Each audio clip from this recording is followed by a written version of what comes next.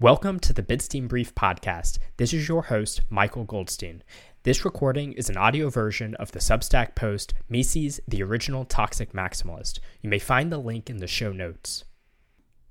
The social function of economic science consists precisely in developing sound economic theories and in exploding the fallacies of vicious reasoning. In the pursuit of this task, the economist incurs the deadly enmity of all mountebanks and charlatans whose shortcuts to an earthly paradise he debunks. The less these quacks are able to advance plausible objections to an economist's argument, the more furiously do they insult him.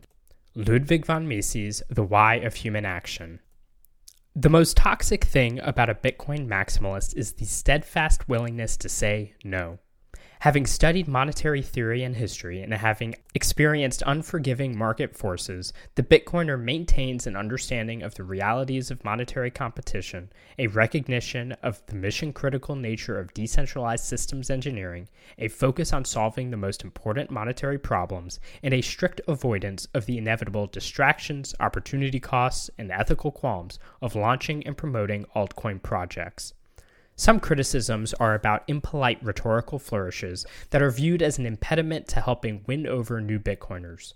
If this were true, an opportunity would exist within the division of labor for higher quality Bitcoin education, which I believe Bitcoiners would love to see fulfilled, especially by the critic who has a more apparent recognition of the existing shortcomings. However, no matter how polite Bitcoiners are about their views, certain would-be entrepreneurs and influencers will always be at odds with a passionate demographic that is simply not interested and vocal about their disinterest. The most toxic Bitcoiners are often the ones who only recognize the wisdom of Bitcoiners once they had been burned by shitcoins and wish to express their newly found disinterest in no uncertain terms. So what is a Bitcoiner to do? My recommendation is to commit oneself to the truth and the promotion of the truth, and judge the effectiveness of rhetoric on its long-term influence rather than short-term popularity. In this regard, Bitcoiners should take inspiration from the original toxic maximalist, Ludwig von Mises. The eminent economist had an unwavering commitment to truth, free markets, and sound money, and he was unafraid to say what needed to be said, even when it did not win him friends. In the long run, he became one of the most influential economists and thinkers of the 20th century, and his work helped forge the path for Bitcoin. Mises, the monetary maximalist. One of the chief criticisms of Bitcoin maximalists is that they claim the world will converge on Bitcoin, and there is generally no use for any other currency. This is treated as a normative statement. In reality, Bitcoiners are making a positive, descriptive statement about how monetary competition works. In The Theory of Money and Credit, published in 1912, Mises wrote, "Thus the requirements of the market have gradually led to the selection of certain commodities as common media of exchange. The group of commodities from which these were drawn was originally large and differed from country to country, but it has more and more contracted. Whenever a direct exchange seemed out of the question, each of the parties to a transaction would naturally endeavor to exchange his superfluous commodities, not merely for more marketable commodities in general, but for the most marketable commodities. And among these again he would naturally prefer whichever particular commodity was the most marketable of all. The greater the marketability of the goods first acquired in indirect exchange, the greater would be the prospect of being able to reach the ultimate objective without further maneuvering. Thus, there would be an inevitable tendency for the less marketable of the series of goods used as media of exchange to be one by one rejected, until at last only a single commodity remained, which was universally employed as a medium of exchange. In a word, money. According to Mises, actors increasingly choose the most marketable good to act as a medium of exchange, and the natural course of the market is towards unification under a single monetary good. This is monetary maximalism, plain and simple. Where Mises differs from Bitcoiners is merely in the strength of claims he is willing to make about the actual empirical choices economic actors will make. Mises points out that both gold and silver have been monetized in many places, likely for their similar qualities, and that it is beyond the scope of the theory of money to state whether gold or silver is ultimately more marketable. Even so, he says, for it is quite certain that even if a motive had not been provided for the unequal marketability of the goods used as media of exchange, unification would still have seemed a desirable aim for monetary policy. The simultaneous use of several kinds of money involves so many disadvantages and so complicates the technique of exchange that the endeavor to unify the monetary system would certainly have been made in any case. The natural pace towards a single monetary good is so strong that he believes moves would still be made to unify monetary systems, even if two goods were exactly equally marketable. Earlier, he also notes, "It would not be possible for the final verdict to be pronounced until all the chief parts of the inhabited earth formed a single commercial area, for not until then would it be impossible for other nations with different monetary systems to join in and modify the international organization." Any new trade relationship opens up the opportunity to introduce a brand new monetary good that had not been previously used. If its qualities could maintain a higher level of marketability, it is possible that the entire international monetary order could reorganize around it because of its natural superiority at handling the functions of money. In the Bitcoin standard, Saifedean Ammous gives ample arguments as to why gold was a superior monetary asset to silver, despite Mises being unwilling or uninterested to argue this point. And further, why Bitcoin is yet an even more superior monetary asset. While Mises did not live long enough to see Bitcoin's introduction to the global economy, his economic theory explains exactly why Bitcoin would grow in value and why it is plausible for the entire international monetary order to rebase itself on a Bitcoin standard. He also gives the theoretical framework to understand why altcoins cannot beat out Bitcoin by features alone. They must offer superior marketability over space, time, and scale in order to offer a significant enough advantage over Bitcoin. As described endlessly elsewhere, this has simply not been achieved, and only Bitcoin offers a highly decentralized, auditable, incredibly scarce digital monetary good. Mises, the market maximalist. Monetary theory is not the only place where a reader can sense a sort of maximalism in Mises's thought. The entire corpus of his work effectively amounts to an unabashed market maximalism that refuses to cede ground to any socialist or interventionist argument through rigorous economic theory and analysis. A great example of his defense of the free market is in a lecture given in 1950 called "The Middle of the Road Leads to Socialism." In this lecture, Mises attacks interventionists who claim to favor a, quote, middle-of-the-road policy between the two extremes of capitalism and socialism. By making strategic interventions, the state can prevent the excesses of both systems. Mises, however, views capitalism and socialism as diametrically opposed and irreconcilable systems of organization, rather than a spectrum of wealth distribution. The conflict of the two principles is irreconcilable and does not allow for any compromise. Control is indivisible. Either the consumer's demand as manifested on the market decides for what purposes and how the factors of production should be employed, or the government takes care of these matters. There is nothing that could mitigate the opposition between these two contradictory principles. They preclude each other. Intervention is not a golden mean between capitalism and socialism. It is the design of a third system of society's economic organization and must be appreciated as such. This third system, though, is in effect just a longer march to socialism by means of paying false lip service to private property and free market enterprise. Any intervention that does take place must be followed by more interventions. The fixing of one price here requires the fixing of another price there, and so on down the whole supply chain. By the end, interventionism takes a stranglehold on the entire, quote, market economy. Interventionism cannot be considered as an economic system destined to stay. It is a method for the transformation of capitalism into socialism by a series of successive steps. It is as such different from the endeavors of the communists to bring about socialism at one stroke. The difference does not refer to the ultimate end of the political movement. It refers mainly to the tactics to be resorted to for the attainment of an end that both groups are aiming at. Despite this, even most supposed advocates of a free market system are actually steeped in interventionist ideologies and modes of thinking, and their strategies are always doomed to failure and compromise. The impact of this state of affairs is that practically very little is done to preserve the system of private enterprise. There are only middle-of-the-roaders who think that they have been successful when they have delayed for some time an especially ruinous measure. They are always in retreat. They put up today with measures which only 10 or 20 years ago they would have considered as undiscussable. They will in a few years acquiesce in other measures which they today consider as simply out of the question. What can prevent the coming of totalitarian socialism is only a thorough change in ideologies. What we need is neither anti-socialism nor anti-communism, but an open, positive endorsement of that system to which we owe all the wealth that distinguishes our age from the comparatively straitened conditions of ages gone by. Mises pulls no punches in his exhortation of interventionist policies, and there are plentiful lessons Bitcoiners can draw from this. First, the Bitcoin network is not merely a different way to transfer value than some existing centralized solution, a sort of PayPal 2.0. It is a structurally different approach to the entire double spending problem.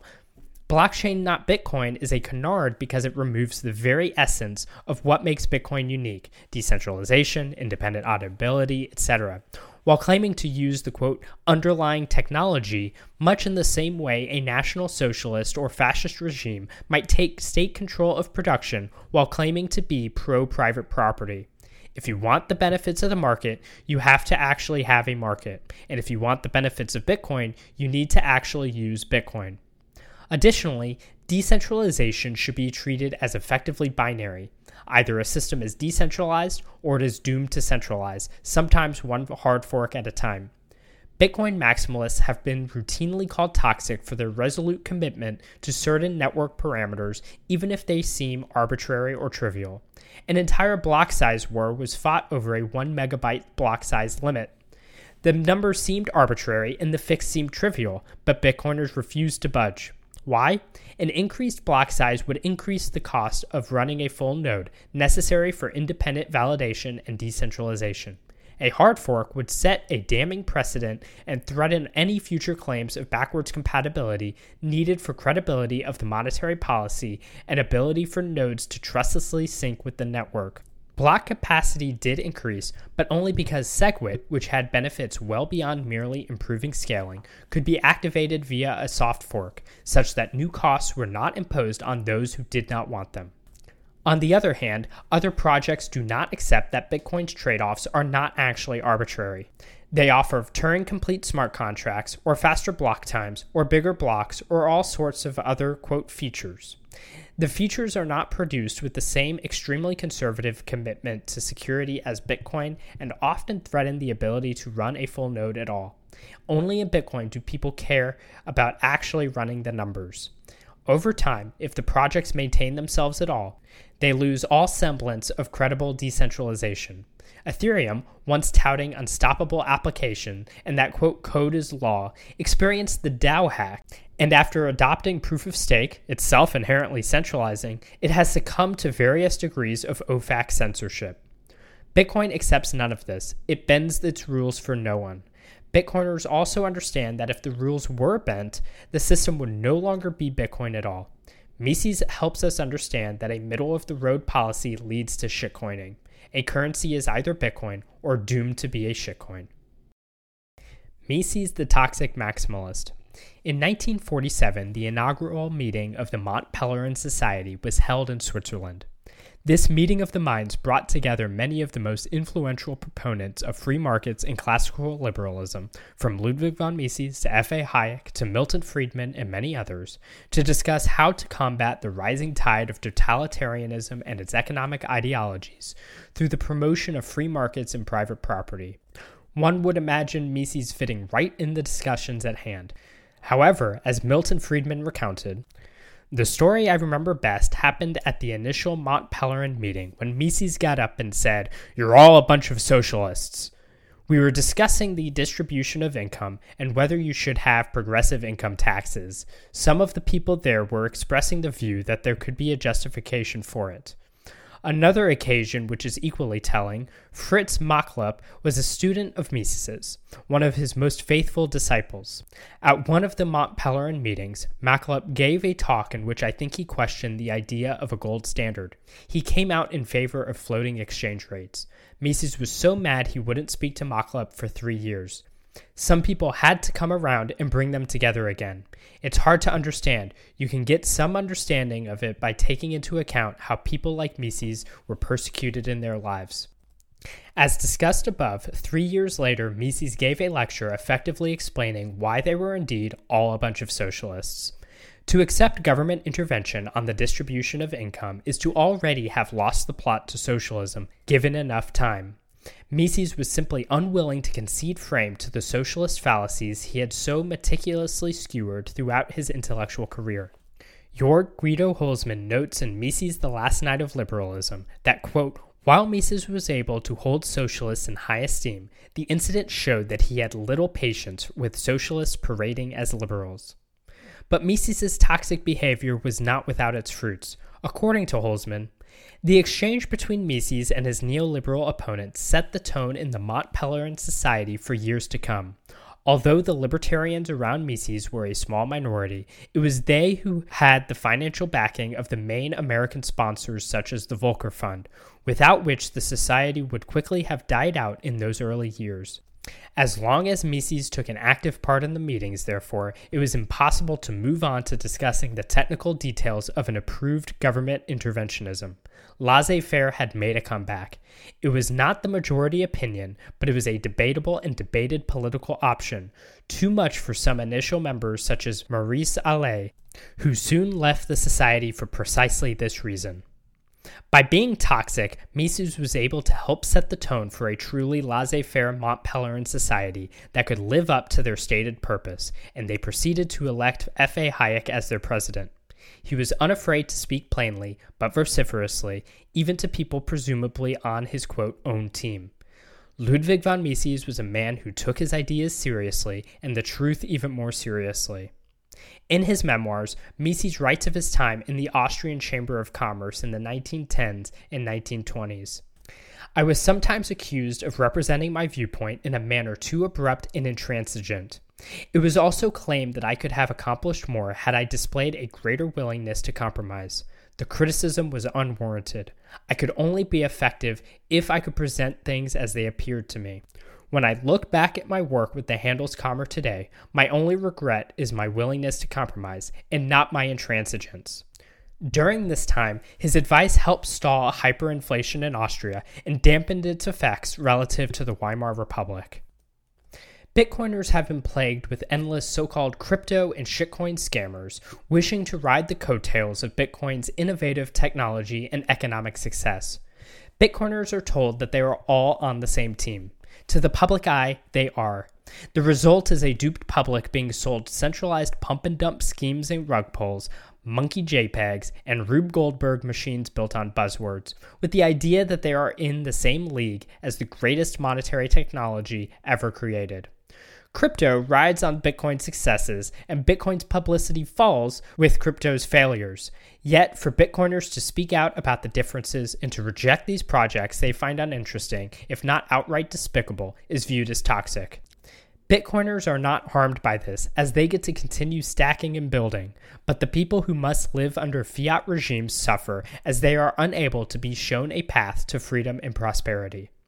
Beyond putting individuals' money at risk, openness to shitcoins can encourage changes to the network that degrade decentralization. If there is support for a shitcoin based on a feature, why should the feature not exist in Bitcoin?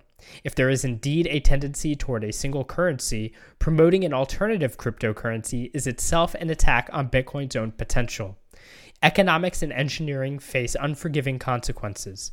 An incorrect series of moves can lead to absolute devastation. Bitcoiners accept this with utmost seriousness and pull no punches stating these consequences. However, to do so is to reject entire entrepreneurial ventures and call into question their entire revenue stream. To do so is toxic. Bitcoiners should always have the courage to channel Mises and tell anyone they must, you are all a bunch of shitcoiners. Mises' rising star. Despite being born to a noble family and holding distinguished positions in Austria, when Mises emigrated to the United States to flee the Nazis, he was left with few opportunities. He was a visiting professor at New York University until his retirement, basically working out of a closet and mostly teaching through his now famous informal seminars attended by Murray Rothbard and others. He required the support of various philanthropic funds. On top of this, the field of economics, like all social sciences, had succumbed to scientism and technocracy, such that Mises's rigorous logical deductive methods were viewed as old-fashioned compared to mathematical formulas and statistical models. The gold standard was swept away in favor of a fiat regime, and by the time Mises died, the US dollar had no connection to precious metals or real savings at all, leaving monetary policy solely at the whims of political discretion. There was every reason for Ludwig von Mises to be completely forgotten. However, his students such as Murray Rothbard kept the Austrian school alive. In 1982, the Ludwig von Mises Institute was founded by Rothbard and Lew Rockwell and funded by Dr. Ron Paul, each of whom have had their share of critics calling them toxic. Dr. Paul himself became a legendary promoter of the ideas set forth by Mises and others, both on the floor of Congress and in presidential campaigns. In the latter, Dr. Paul made the economic destruction brought upon by the Federal Reserve a core part of his platform and for the first time in decades a major topic for political debate, changing the discourse forever thereafter. It is no wonder, then, that many people who were first to become enthralled by Bitcoin were devoted students of Mises, and that his ideas have only continued to flourish more as Bitcoin has grown. His rigorous elucidation of the truths of economic law based on subjectivism, marginalism, and methodological individualism gave people the framework to understand how Bitcoin exemplifies the monetary policies that lead to peace, prosperity, and liberty. Rather than becoming irrelevant, Mises has become more relevant than ever. As Ron Paul has noted, we're all Austrians now. Conclusion. Toxicity is in the eyes of the beholder, or the bag holder. Economic science, like any pursuit of truth, is not a popularity contest, and the truth will always be opposed by those whose business and status depends on the propagation of fallacies and falsities.